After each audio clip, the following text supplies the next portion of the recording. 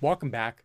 I'm pretty bit bedazzled because today I'm going to be shedding light on why the Jazwares Pokemon action figure line is deemed to be the utmost best Pokemon action figure line for action figure collectors to collect. So why should action figure collectors take heed of purchasing Pokemon action figures that are derived from the Jazwares Pokemon action figure line? Without further ado, without further delay, without further procrastination, allow me to demystify that answer to that inquiry right here, right now. Fortunately, much to my relief, much to my elation, and much to my gratification, the action figures that are subsumed under the Jazwares Pokemon action figure line are deemed to be high quality, robust, stupendous, stellar, extraordinary, remarkable action figures.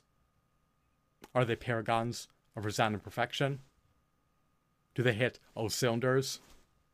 Fortunately, they are deemed to be the quintessential Pokemon action figures based on their price points.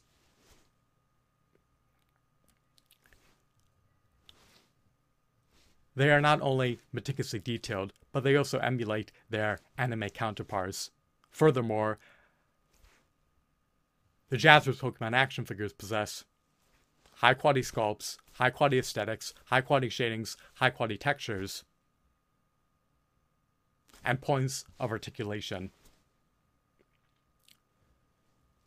Some of them even possess ample points of articulation, which furnishes them with latitude for dynamic posability.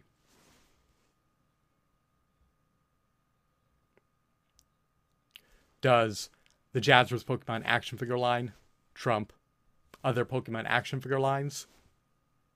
I would staunchly make the contention that it does. Is it the optimal Pokemon action figure line? I would staunchly make the contention that it is.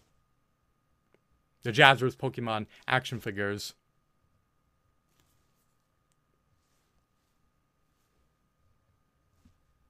are often larger and taller than the 1.5 to 2 inch Tomy Pokemon figures. There are a copious amount of figures that comprise the Jazwares Pokemon action figure line. I would presume that avid, avowed, hardcore Pokemon fans would prefer to purchase the Jazwares Pokemon action figures